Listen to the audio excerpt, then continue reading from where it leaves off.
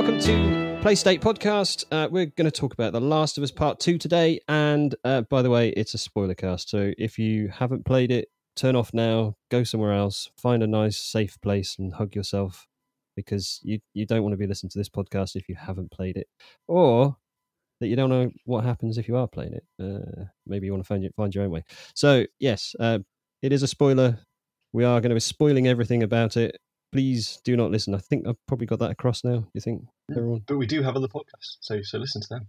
Yeah, listen to those instead. But this one is going to spoil the hell out of The Last of Us Part 2 for you, so don't do it. And maybe even a part of The Last of Us as well if you haven't played that. Sorry, Neil, is this a spoiler for The Last of Us Part 2? I think it is. Okay, yeah. Fantastic. I thought we were talking about Tetris. Yeah, well, exactly. Are we in the right place?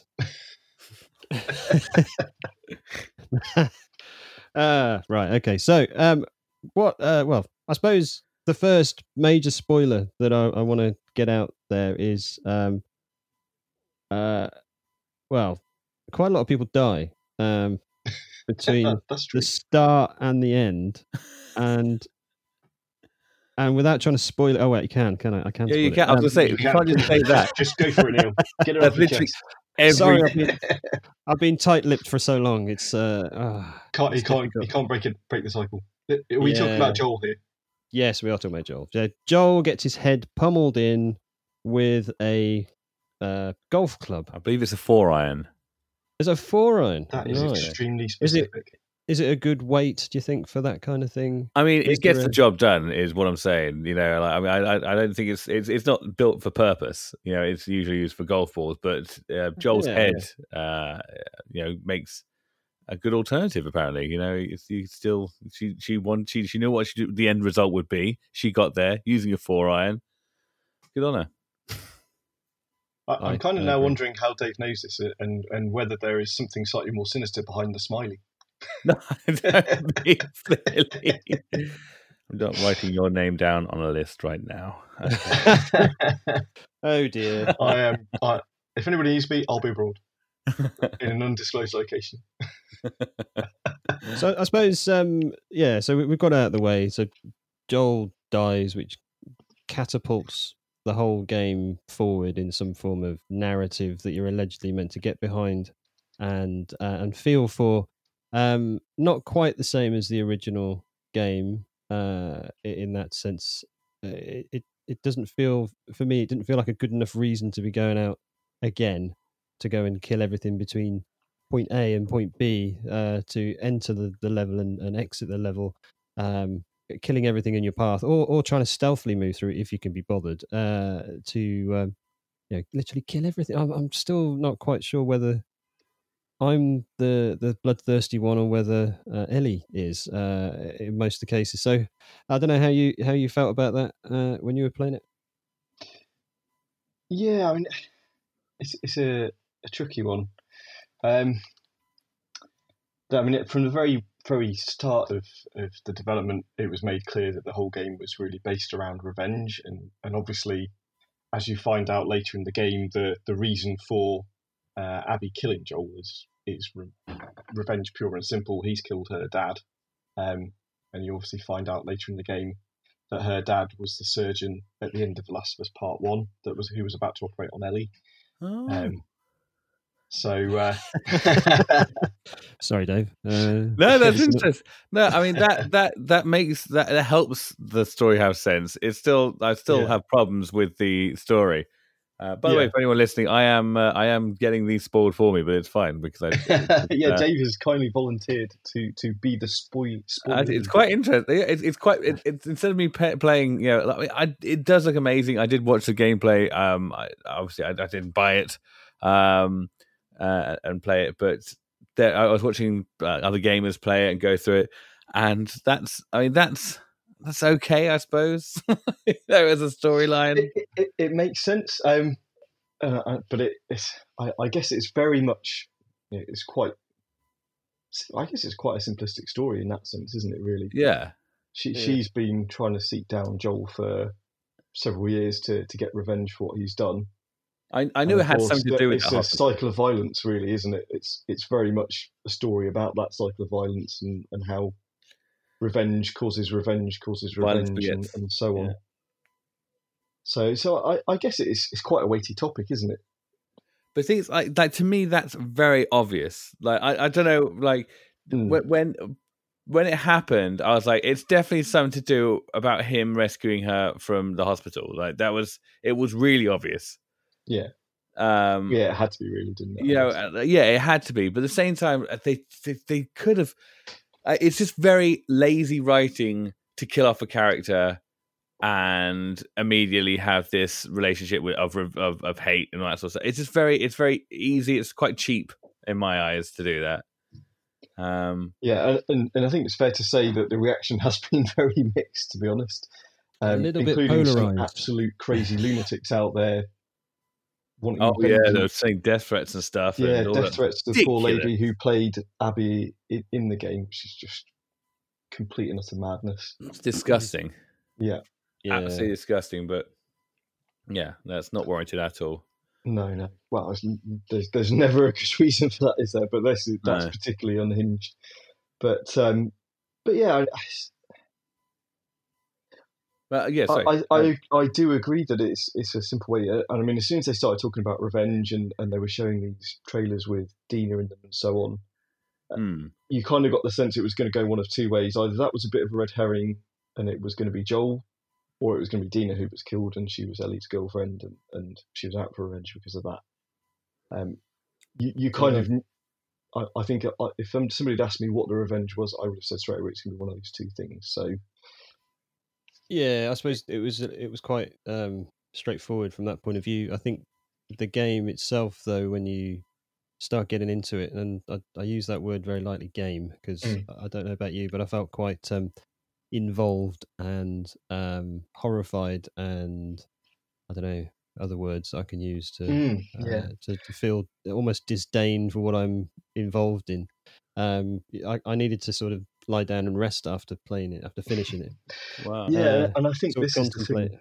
So you can say that it's a simplistic story, but I think in a way we've just massively oversimplified it as well. Completely. I mean, I don't know how long it took you to complete, Neil. I think it took me the best part of 40 hours. And I admit I do tend to wander around trying to find everything, all the little hidden bits and so on. When and is so a door forth. not a door? But yeah, and it's such an involved world, and the way that it's built, and actually overall the story is an extremely effective one. I mean, it's originally, so I finished it in just over 30 hours. So that was me done. But I'd gone back and started playing it again on the harder mode, the whatever plus mode, I can't remember the name of it now, and it just makes things a bit harder, a bit more tricky. That everything's a bit more alive and awake and waiting for you.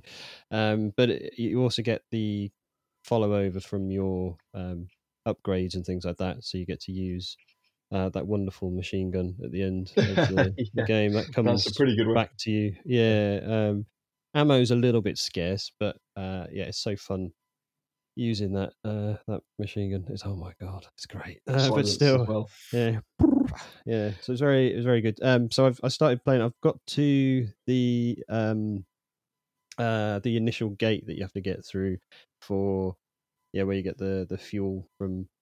In the car park, you get the stuff from the car, and then you end up in Seattle. And I've got past that bit to open the gate, and then sort of I'm in that area again now. So it's still it's probably about. It would have taken me about 4 hours originally, but I was kind of cutting through things quite quickly. I wasn't watching the cutscenes and stuff like that because I thought, "How do you know what's going on?" But yeah, it was that was quite good to go back through. But I've got to a point I'm sort of thinking I don't know whether I can go through it again just yet. I don't think I'm ready. That's so when you say about like sort of, I mean, I've seen all the memes about like sort of Ellie being violent as hell and has some issues and all that sort of stuff. But does it give you that same feeling as when you play GTA 5 and Trevor is just torturing that guy and you're just like, wow, this does not feel good? I think this is a good thing to talk about next, because really I think when you boil it down, the story is almost more about that than it really is about the revenge for Joel. So it's just like So gruesome. I think really Joel dying is more of a MacGuffin, if you like, in this. It's a thing that happens, and obviously it's meant to carry a lot of emotional resonance. A MacGyver? A what? A MacGuffin. I don't know. This is a film thing, right? MacGuffin. A MacGuffin. What is that? You've never heard of a MacGuffin? Seriously? I mean, maybe in Harry Potter, but like, oh, come on! I can't believe it. A MacGuffin. Is that like a kerfuffle, but like spelt incorrectly? Just it's like an anagram. I think it's the opposite of kerfuffle. Oh, yeah. So a specific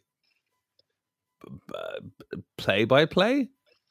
It's so right. Let me think. Right, hang on. I'm going to think. You're not googling. I'm looking up MacGuffin. No, I'm trying to think of a good film example. There you go. Right. There you go. Indiana Jones and the Kingdom of the Crystal Skull. The Crystal Skull's a MacGuffin. There you go. See, I've got a different description. I got MacGuffin, descriptive word that Andy used whilst drunk one night and was trying to keep it in the mainstream. Wow. So, I swear to God, it is a thing. No, I got it here. So it says MacGuffin, an object or device in a film or a book which serves merely as a trigger for the plot. There you go. A plot that's made up by Andy. Yeah, but check me out though. I've got a word that's been described online, so I'm proud. Yes. my mate, a friend of mine actually got a word into Urban Dictionary. They said it was okay. It's up there with, it wasn't patriot, which I love that word. Patriot is one of those people like, my Fifth and Right Amendments are being like taken away from me. That sort of person. I will find shortly. You're playing Far Cry 5 again. I need you to get my pickup truck back. You constantly need to get my pickup truck. How you do it. Anyway, bringing us back. I will find out what the word is and I'll get back to you. Sorry. Before we went off on a massive detour, I guess what I was trying to say was, although obviously it's meant to carry some emotional resonance because Joel's the main character from the first game, in a way that's almost a MacGuffin in terms of the longer game. Using it again doesn't make it right. I'm going to use it anyway. Really, I think the story is about Ellie and first of all, her quest for vengeance, but then how she handles that, and I guess almost cutting right to the end, how she pulls herself back from the brink, really. Yeah, and that really is the crux of the rest of the game. I do feel bad for mentioning the very end when Dave hasn't finished it. Don't I mean, it's a spoiler cast. It is a spoiler cast. You know what you've signed up for. Yeah, so this is a spoiler cast, people. This is a spoiler cast, right? So Ellie battles through everything that she battles through. Halfway through the game, you switch to like a second act where you start playing Abby. Abby then.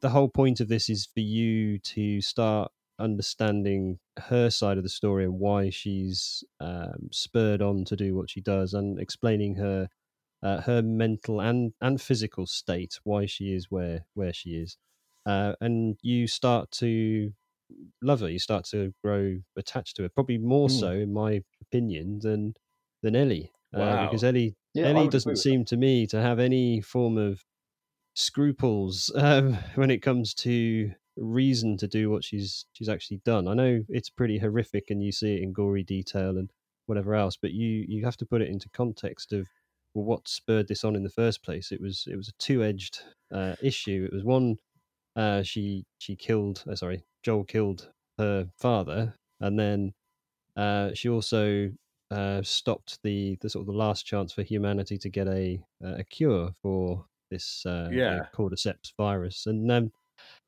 so you then play through as Abby, and you start to get attached to how she does things and so on and so forth, until you then get to the end and you switch back to Ellie, and you're like, okay, and we'll talk a little bit more about that in a second, but right at the end there's a bit of a twist where there's a fight between Ellie and Abby.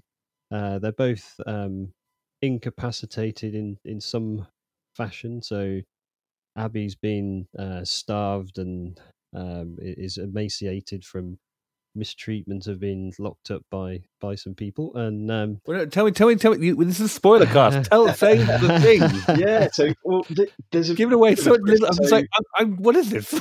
Nuggets. Yeah, so you spend the bulk of the game in Seattle, but the end of the time in Seattle is when you're still playing as Abby, and I guess if you take this to its sort of dark extreme, really, as Ellie's on a fuel for vengeance, she goes through the list of people who were present when Joel was killed to try and track Abby down. So she finds out who they all are, and she tracks down a couple of them to the aquarium in Seattle, and she's questioning them, or trying to question them at gunpoint.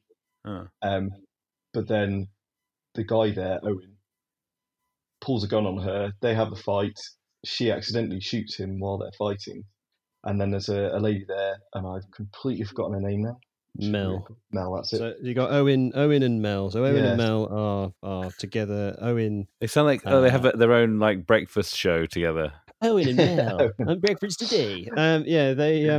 So Owen, I assume, accidentally on purpose impregnated Mel, and pregnancy has a bit of a two thing. There's mirrors on both sides of this story. So you've got characters which are similar on both sides.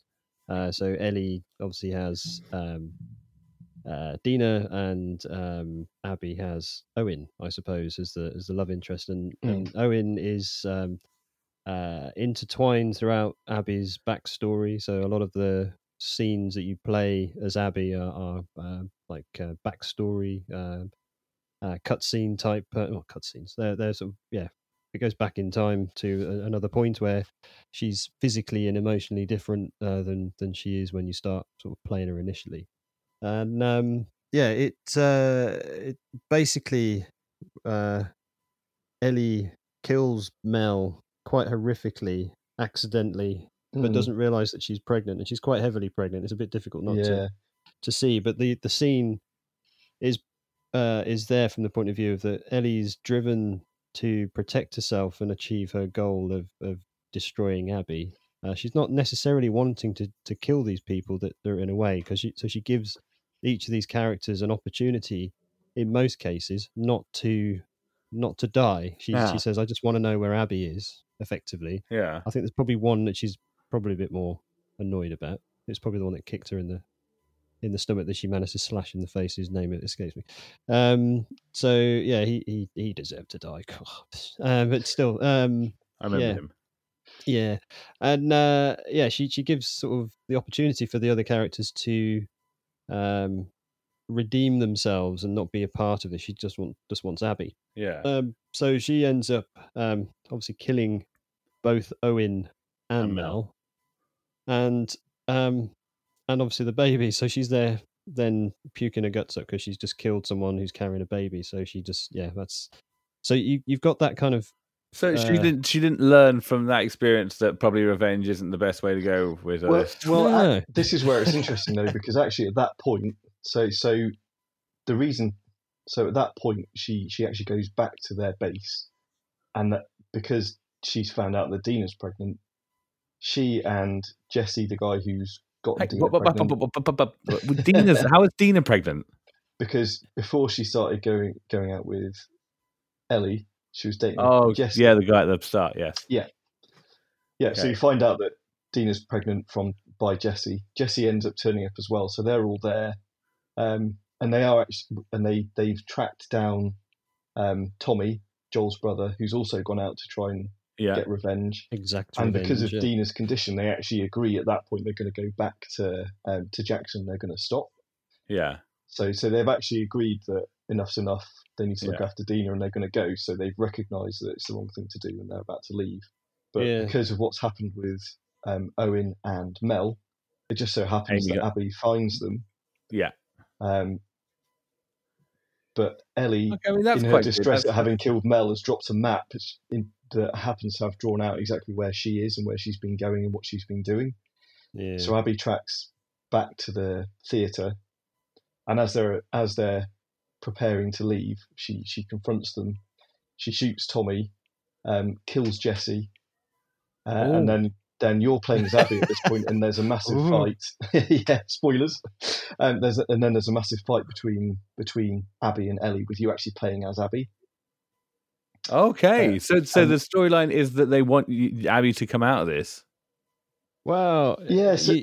They want you to see both sides of it. Exactly they want you to, it's to kind of go, well, you're siding with Ellie and Joel all the way through the first game, and then the first half of this game, you're siding with them. But there's little hints that Ellie's path isn't necessarily as straightforward as just exacting revenge. There's reminders all the way through that this is not good. This isn't how we should do things. Oh yeah, okay.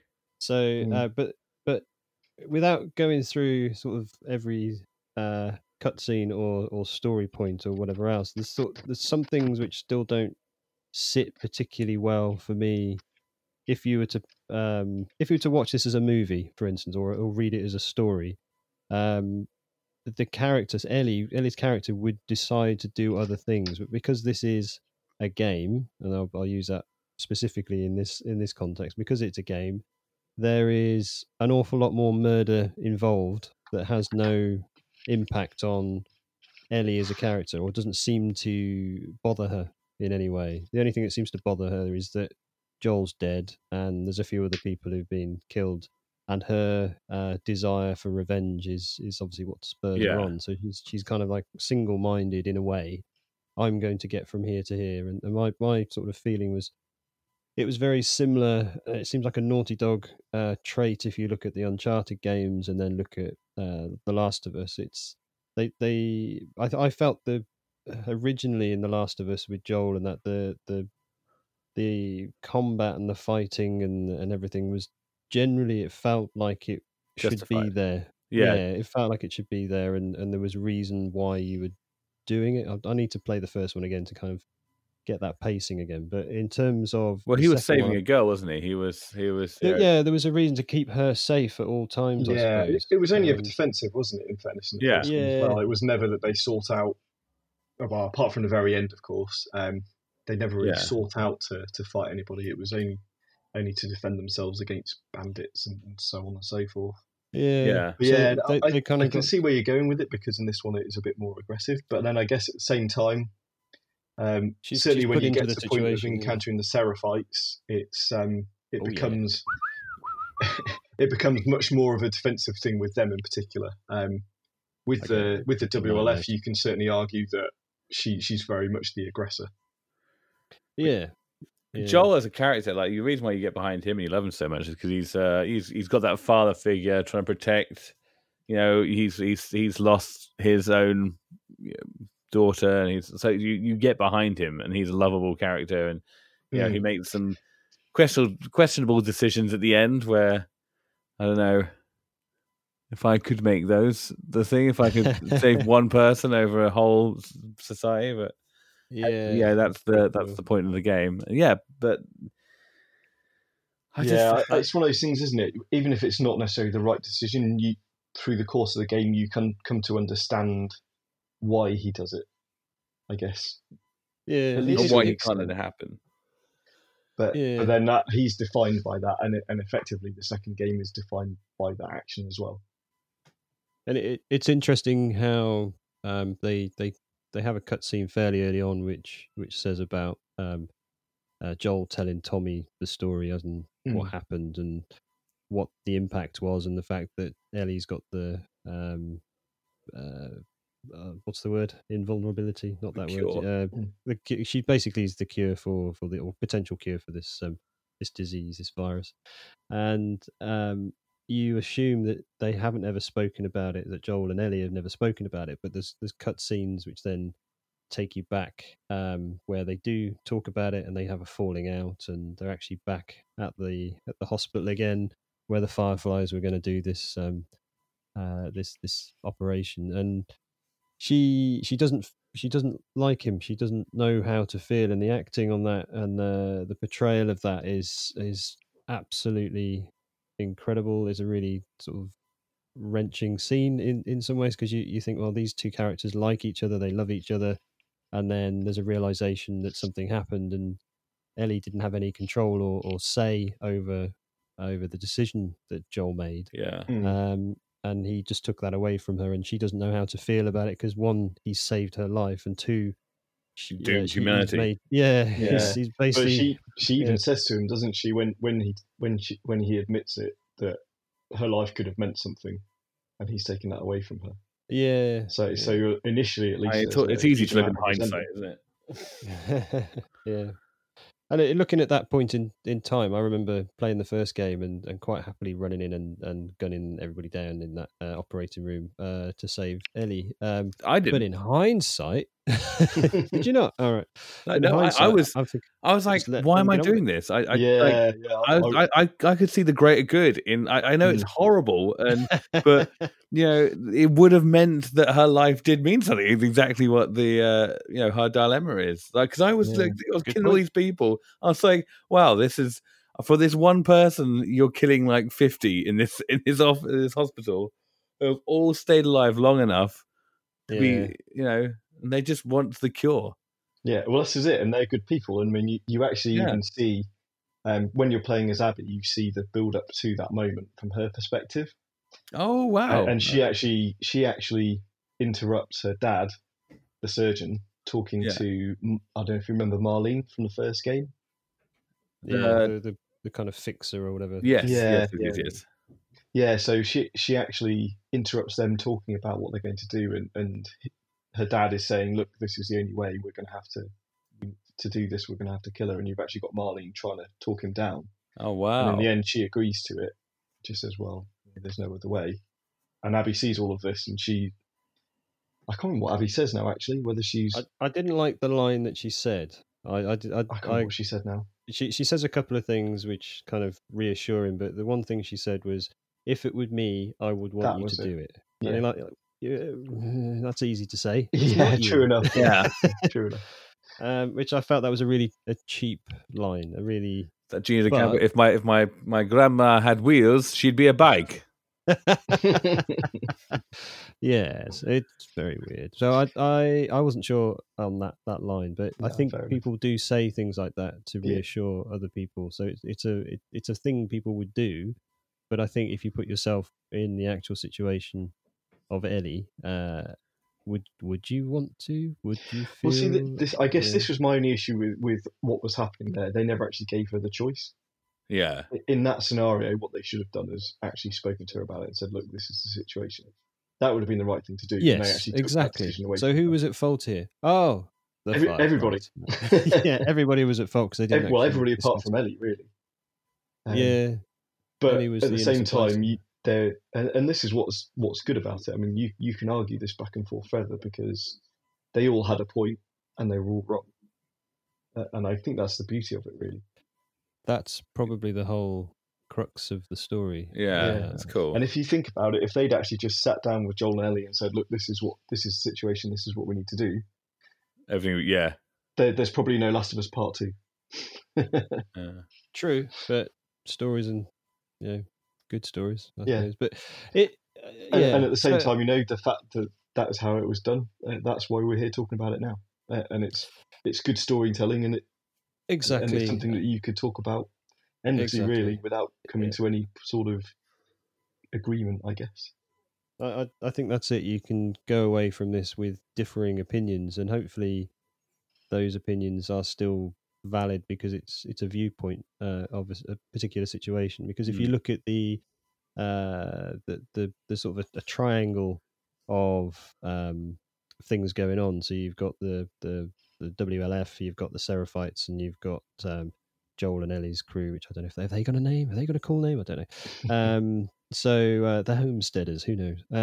So they this whole combat or aggression between the wolves and Ellie, and then you've got the Seraphites as well. The Seraphites have got aggression against the wolves and vice versa. There's obviously a massive backstory there that they didn't have time. They tried to shoehorn a few things in just to give you some context, but in the scheme of things, it wasn't really important. It's basically to give you this sense of there's two opposing factions that you're making your own mind up about who they are and what they do and why they're motivated to do those things. And you think, oh, the wolves are bad, and then you meet the Seraphites. Oh, the Seraphites are bad, and then you start learning more about other characters. So you get Lev and Yara, Grace. But by that time, Yara, you've killed like Yara. half their clan. Yes, exactly. Yeah. Like, I'm learning more about these people. Let me just kill a few more, and we'll do some more research after that. Yeah. Well, this is a crazy thing. I mean, when you get to that point in the game, effectively, the WLF and the Seraphites just kill each other on sight without any hesitation. And the way that the Seraphites do it is pretty horrific. I mean, if they capture somebody alive, they hang them and then gut them. Oh wow! And you actually get to see that, so it's pretty grim stuff.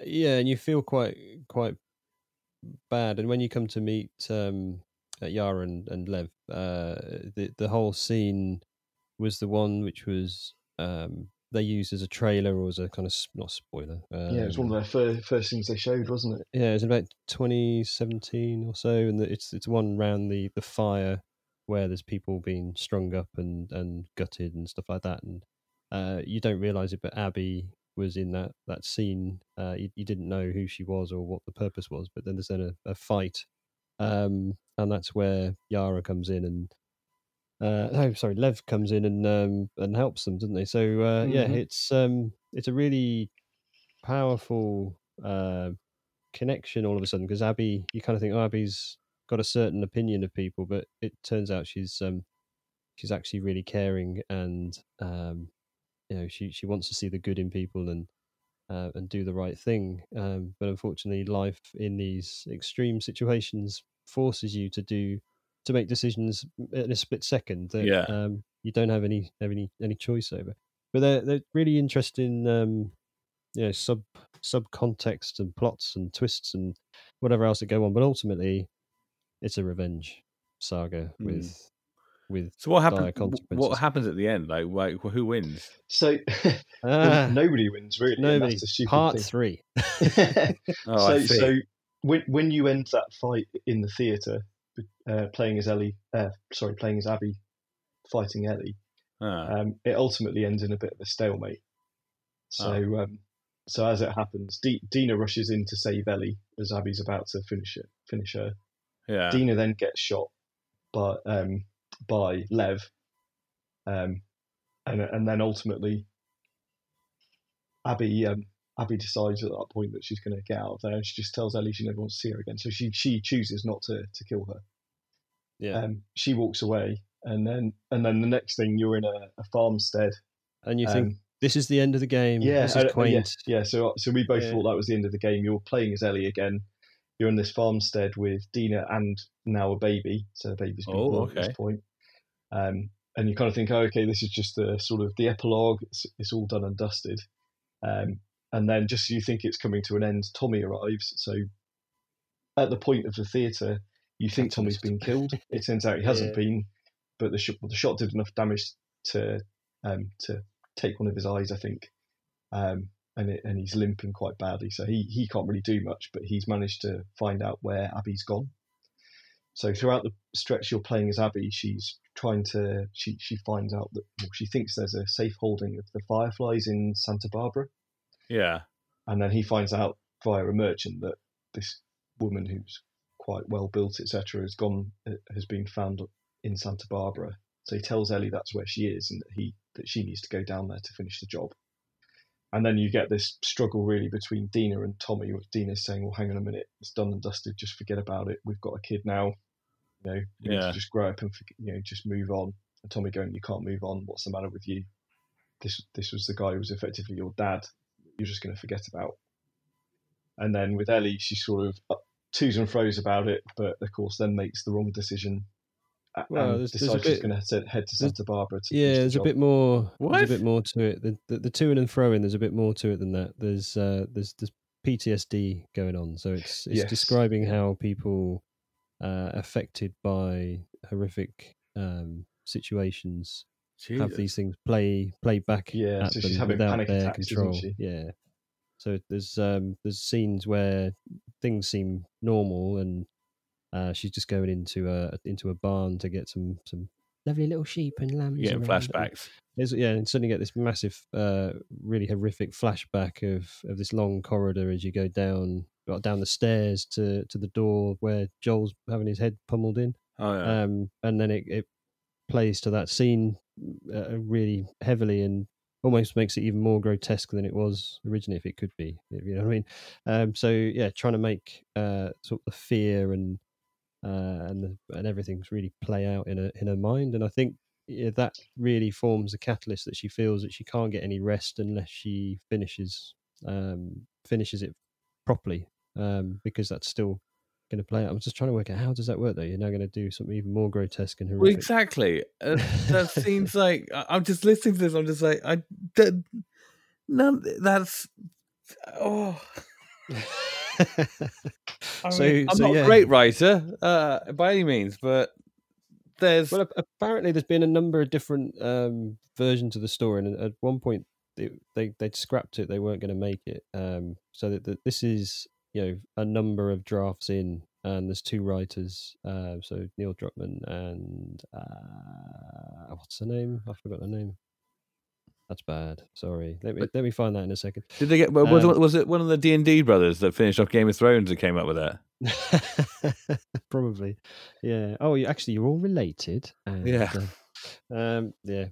So So the final scene, effectively, is you're both your characters are, as I said earlier, physically and emotionally completely drained. There's nothing left of them, and because of an earlier situation, Ellie's been effectively bleeding out for a good portion of time, and she's getting weaker and weaker as she gets closer and closer to her goal of finding Abby. And then basically they have this fight, which is there's two boats, and they decide to kind of go.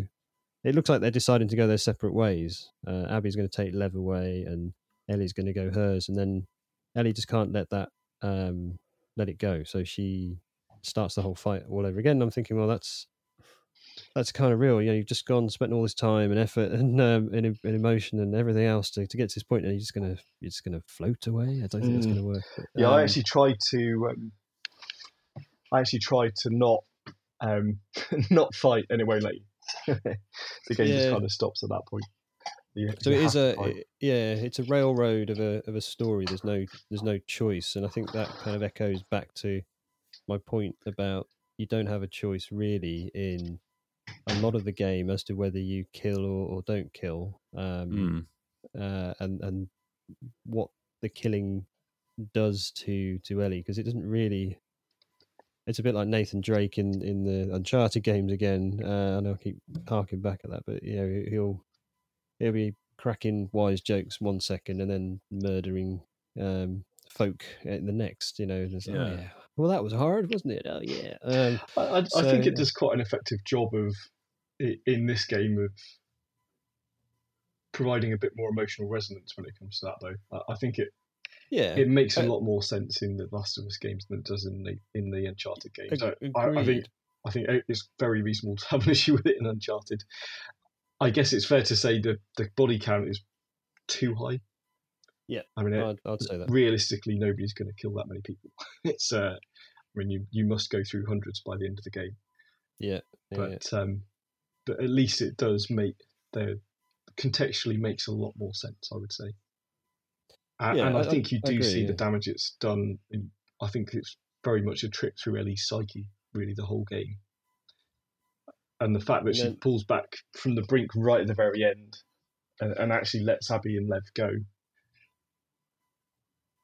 And the final bit was probably the most gut wrenching for me as a guitar player. Yeah. Is that she goes back to the homestead and Joel's guitar. She picks it up and she goes to play it, and basically during the fight with Abby, Abby's bitten off two of her fingers, which happen to be on her left hand, and so now she can't play the chords. So you're then going back to the control of this of playing the guitar in this game, which is a really cool feature. And you can strum and do all that other stuff, which is great.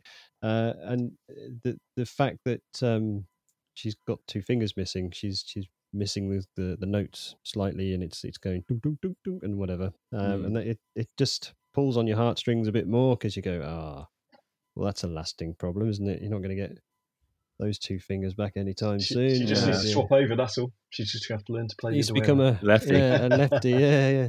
She's maybe become that's a southpaw. Southpaw. Yeah, what they call that in skateboarding? Goofy. Yeah. So big goof. Big goof. I think that was probably the one of the sort of final. It's the guitar and the fact that Dina's gone as well, isn't it? So she's chosen revenge over somebody that she's meant to love. Okay. In I the know end, that as well. She's basically lost everything. She's lost not everything got the due to revenge she revenge. wanted. She's not got the. See, person again, it just doesn't. Unsatisfying part 2. Yeah. But then That's really. I guess the thing. Sorry, Dave, go on. I think I'm just frustrated with the fact that they keep tossing and turning with the storyline, because there are still things out there going to kill people, running around and different factions. You'd want your loved one and a kid to be safe. So how about stay put? Probably don't go after them. But I guess at the same time, I guess what they're saying there is, life isn't always people doing the right thing. People are complicated, and Dean's going to be there with a baby bottle in one hand and a machete in the other, just fending off while feeding, fending and feeding and fending and feeding. Yeah. And I guess we can all say, obviously the right thing to do there was to stay put. I still think I guess Dina was a lunatic though. How so? Well, because she's always so happy. People say that about me. Well, I'm going to refer back to what I said earlier, Dave. But you're not in the middle of a pandemic, and yeah, where there are crazy people everywhere turning up. Yeah, well, maybe. But I don't know. I think we probably ruined the story for everybody if you haven't played it. And yeah, sorry, Dave, we've ruined it for you as well. But in terms of conclusion, I suppose I really enjoyed the game. Absolutely fantastic. My only, anything which I have said that may sound negative about it has been purely out of not frustration or whatever, but just sometimes you think I need a little bit more context to be able to do this action. And I think in games it's too easy to go, okay, you can go off and do that murder now, and there's no impact. But it still ultimately needs to be a game so people can play it and enjoy that aspect of it. I think in terms of the pacing, having played the first part again, I'll explain what I mean by that. The second game, first few hours of it again, the pacing of that's quite slow and limited because they're kind of teaching you how to play the game and what the context is and how you interact with things. But once you get into the second act, when you start playing as Abby, everything's hitting you really fast. It comes at you from all angles. There's very little respite in Abby's section at all. There's obviously some flashbacks which give you some of that when she's thinking about how Owen was or whatever, and her fear of heights is wonderful. That was a good bit. Yeah, I don't like and heights. I think the descension from the top of the tower that you've got to come down in through where which is actually called the Descent as well.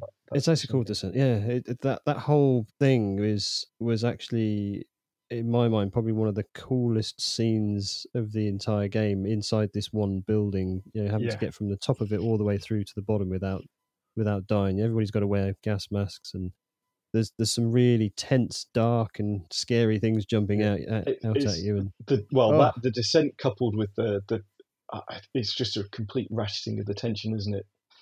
That whole bit. Yeah. So you've got to go up to highest points of the city, because the Seraphites have built these platforms and walkways high up to avoid the WLF.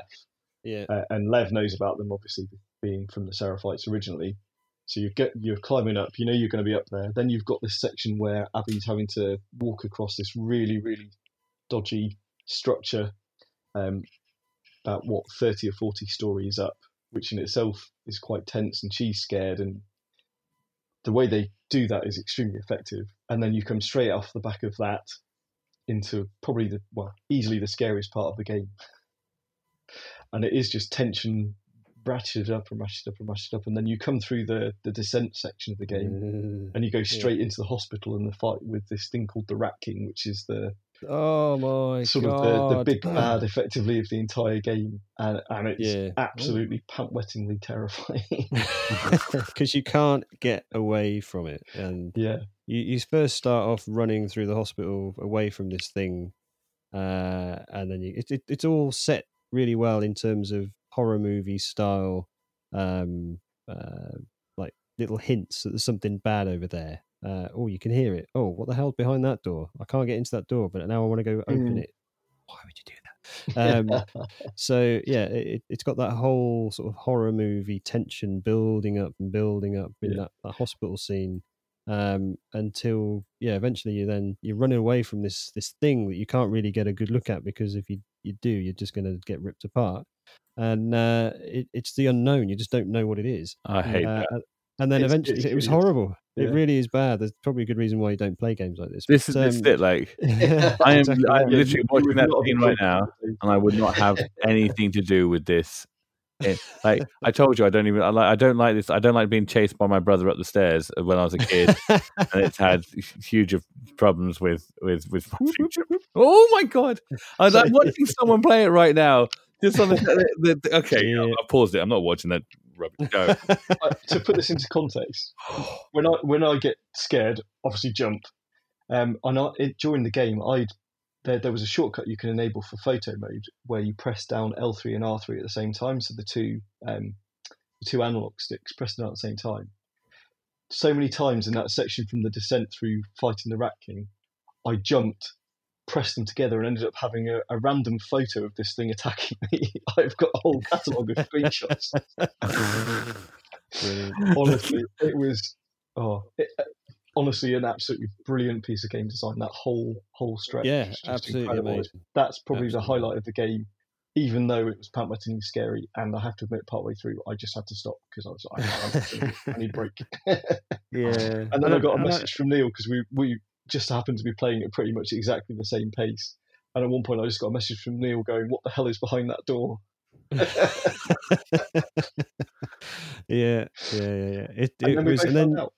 It forces you to like go down these dark little corridor things to go and find out. And you think, I don't want to know.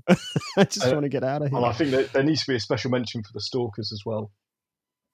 So, they're so cute. Aren't they cute? They just peer from around the corner of something. They go. They're a great idea, aren't they? Because you've got this special hearing mode where you can basically detect where enemies are. The stalkers are so quiet you can't detect them. So this is an enemy that, and not only can you not detect them, they are actually stalking you at the same time as you're stalking them. So I've got to be honest, a lot of the time with these I ended up going loud with a shotgun because I found that was pretty much just bring them out. See, this is why this podcast is good, gentlemen, because I don't have to play any of this and see any of that, and I appreciate that. You encounter them on quite a few occasions, and usually when you encounter the stalkers, it's in somewhere quite dark. But they're so cute. Every encounter is really tense with them, but when you get to the descent section of the game, you then find out that these things can actually, where you've got sections where some of the infected have been infected for so long they've effectively part of the wall, whatever, grown in, and they're sort of dead effectively. The stalkers can embed themselves in the wall and they jump out on you. No, not having that. And this is why I kept hitting L3 and R3, because I'd hear the noise and I'd be like, oh god. I didn't get that problem at all. I didn't do that. I did jump, I think, once or twice. One thing that did happen was there was some something emotional going on and people crying or screaming or something like that. And my Dachshund decided to come up to me and fuss me and sort of go, "Are you all right, mate?" kind of thing. And I was like, "It's not me. It's on the TV, mate. It's not me." And he was like, "Oh, I'll hug you anyway." But that's an interesting segue into talking about dogs, because they do play a big part of the game as well. Yeah, I think there needs to be a special mention for Alice. And for Alice, I felt so bad killing her. Oh, this guy was like, surely there's got to be another way. But no. Even before I knew who Alice was, I didn't want to kill that dog. That's it. It's bad enough, and then you find out, and then you realise what you've just done, and you're just like, oh no, that's terrible. Yeah. So not only have you killed Owen, Mel, an unborn child, but you've killed the dog. Killed the dog, man. Never killed the dog. I mean, really playing on you. See, again, another hardship I don't have to go through. So thank you very much for taking the bullet. Taking the bullet. Anytime, Dave, anytime. Switchblade or something, wasn't it? And I guess the big thing here, and you've obviously said, Neil, that you thought it was a fantastic game, and I completely agree. I know we've been a little bit negative about the storyline at times, but overall, it's an absolutely phenomenal game. And when you look at it in the context of other games out there, I mean, you're talking the pinnacle really here, at the very top of absolutely games incredible. in general, and it really transcends transcends gaming, if you like. I would say, but just the fact that we're talking about these characters and caring about them and so on, that's really a sign of what they've achieved. Mm. The storyline is perhaps a little bit simplistic in places, and I think that's a valid criticism. Maybe they've taken the easy way out a couple of times, but I think if you look at it across the entire game, I think it's just an absolutely unbelievable achievement. Mm. And I definitely need counselling now. Yeah, when you get to the end, you definitely need a bit of a lie down. It's definitely one of those. It's fairly relentless at times. Well, I didn't know whether to buy The Last of Us 2, or the other option was the remake of The Lion King and Aladdin from the old school games on PS4. So now I know what I'm going to be making. Yeah, The Lion King it is. You've made the purchase decision a lot easier, gentlemen. Perfect. Don't mind Lion King over Rat King any day. Yeah. There's a mode that opens up once you finish the game, which allows you to download or unlock character models, so you can actually then spend a bit more time looking at these things in more detail. And one of them is the Rat King, and the Rat King with the stalker that's attached to it. It comes as 2 parts, Dave. Oh God. It's basically one to begin with. It's not just 2. There was about 3 or 4 stalkers that are melded into this other bloater thing. So it's quite a big. I'm looking at it now again. I've moved on a little bit. You feel a bit. I'm hearing Dave going. Yeah, I forgot about this. Yeah, so it's quite horrific. And they obviously split apart into 2. So one manages to break apart from the main vessel, if you like. And then disappears, and then keeps coming back and attacking you every now and then. And it's like, first of all, you thought you just got one thing to worry about, then you got 2. Oh yeah, great. It's mad, mate. It's mad. Yeah, and then you kill it. It's mad. Genius. You kill it. You kill the Rat King, and you go, "Yay!" And they go, "Where the hell did the other one go? Did I kill it in everything? It's not. Nothing's going on." Yeah. Oh, and then you realise you really didn't. And you didn't, and it just suddenly starts sort of all up again. It starts trying to run away from you as such. Yeah. So where I said about it bursting out of the walls, Dave. There's a few points in time where you have to crawl through vents. Yeah, I'm seeing that right now. Yeah, and you're crawling through a vent, and the stalker's in the vent, and you don't see it until it's on floppy. That was another moment where I ended up pausing the game. It's amazing. If you hear a noise, it's because I'm watching that, literally that bit you were talking about. Yeah, there it is. Yeah. Right. There's the real-time reaction, folks, and that was pretty much what I did. Yeah, precisely. I couldn't play this. God. I couldn't play this anywhere near my partner, so she wasn't. She wasn't happy. Excellent game. It was great. Definitely one of the games of the generation for me, anyway. Absolutely, and I would play it again on PS5. I'm pretty certain. I'm tempted to. I hate to say this, but I'm tempted to play it back through to get the platinum trophy. Well, I started. I might. I kind of want to see I kind of want to run through it again, back through to the start as well, just to get more context, because I think you find out so much throughout the rest of the game that I think running back through the early bits will have a lot more context to it. Yeah, exactly. I think I found that when I was playing it again up to this point so far, up to about sort of 3-4 hour point. You do get that kind of extra information that you didn't before. Something which I've failed to do though. Do you know the map? You go into the trailer to get the map, and I don't know whether you can just walk past that or not, because both times I just went, oh look, there's somewhere I can look at. I'll just go in there, and then you pick up the map and start using it. But... It's a plot point. You have to have the map, otherwise Abby wouldn't know where. So I'm just trying to think. So I need to play that scene again just to see whether you can walk past it, or whether Dina goes, we should have a look in here. Yeah, maybe.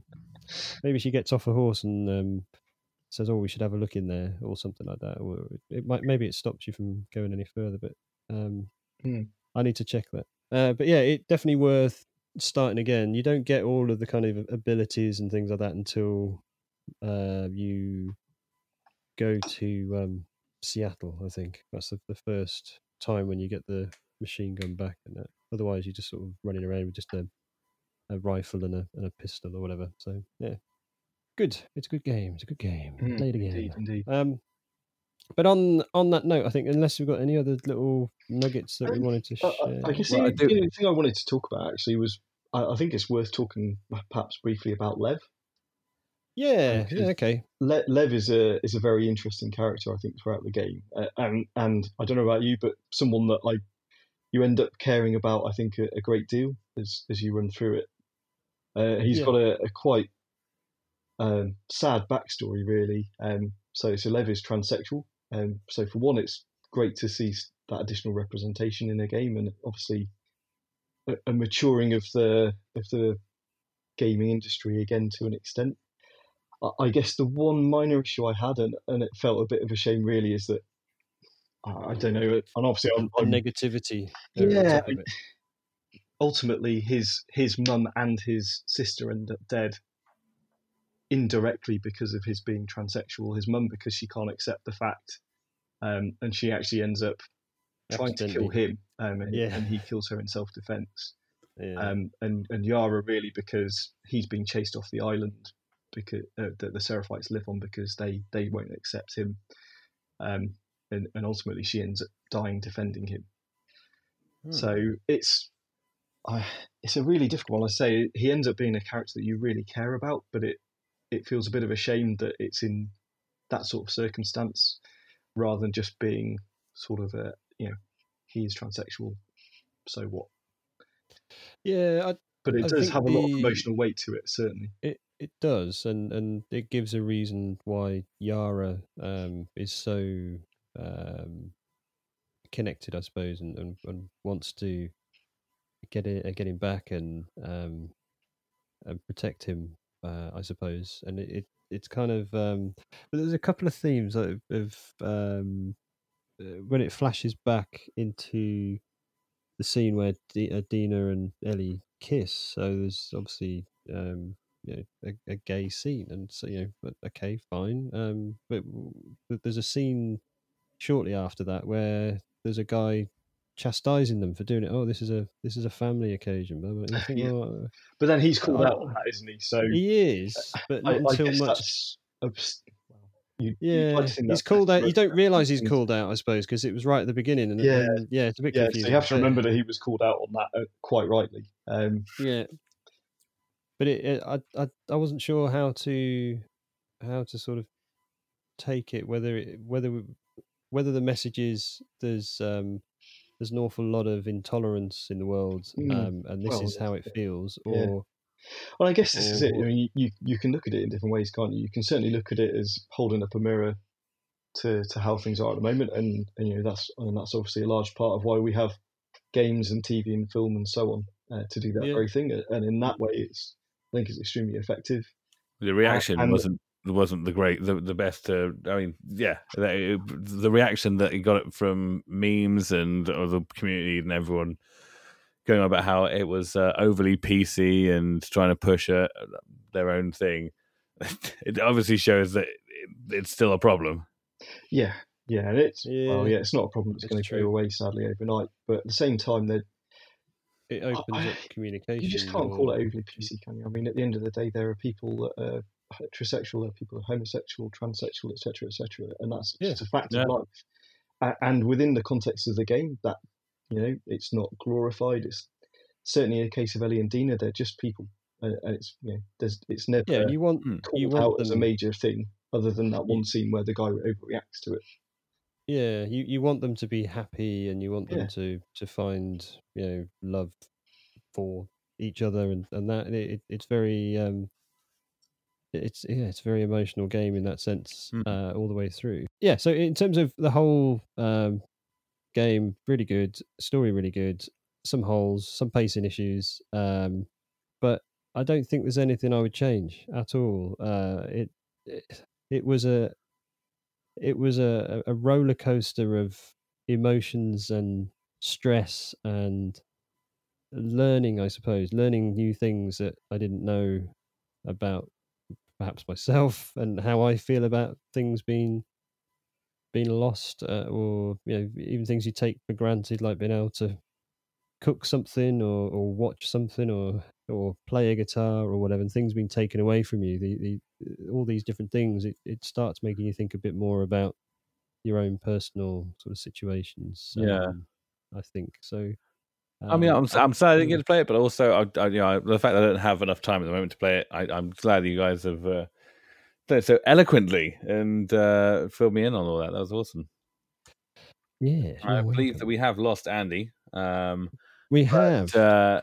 Yes, I just. But oh well. I just want to let you know as well. It's if anyone before we do finish, if anyone wants to know what the Urban Dictionary word that my friend came up with is, it was webinar-sole. The host, the definition is the host of a webinar who is particularly insufferable, uses constant jargon, makes awful jokes, and seems to get off on using as many synonyms for terms such productivity and motivation as possible, with potential extra irritating use of acronyms.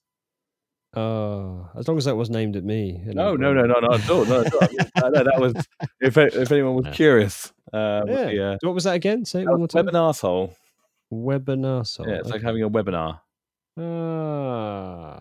Webinar-sole. Webinar. Okay, got you. Yes. Nice. Very good. Webinar-sole. And that is available at Urban Dictionary. That was created by a friend of mine, Tom Hines. There you go. Well done, Tom. Very good. So I'll say goodbye for Andy, because obviously he's not here now. There's some technical reason he's dropped off. But yeah, thank you very much, Dave. I suppose it's time to say goodbye. So goodbye. Goodbye.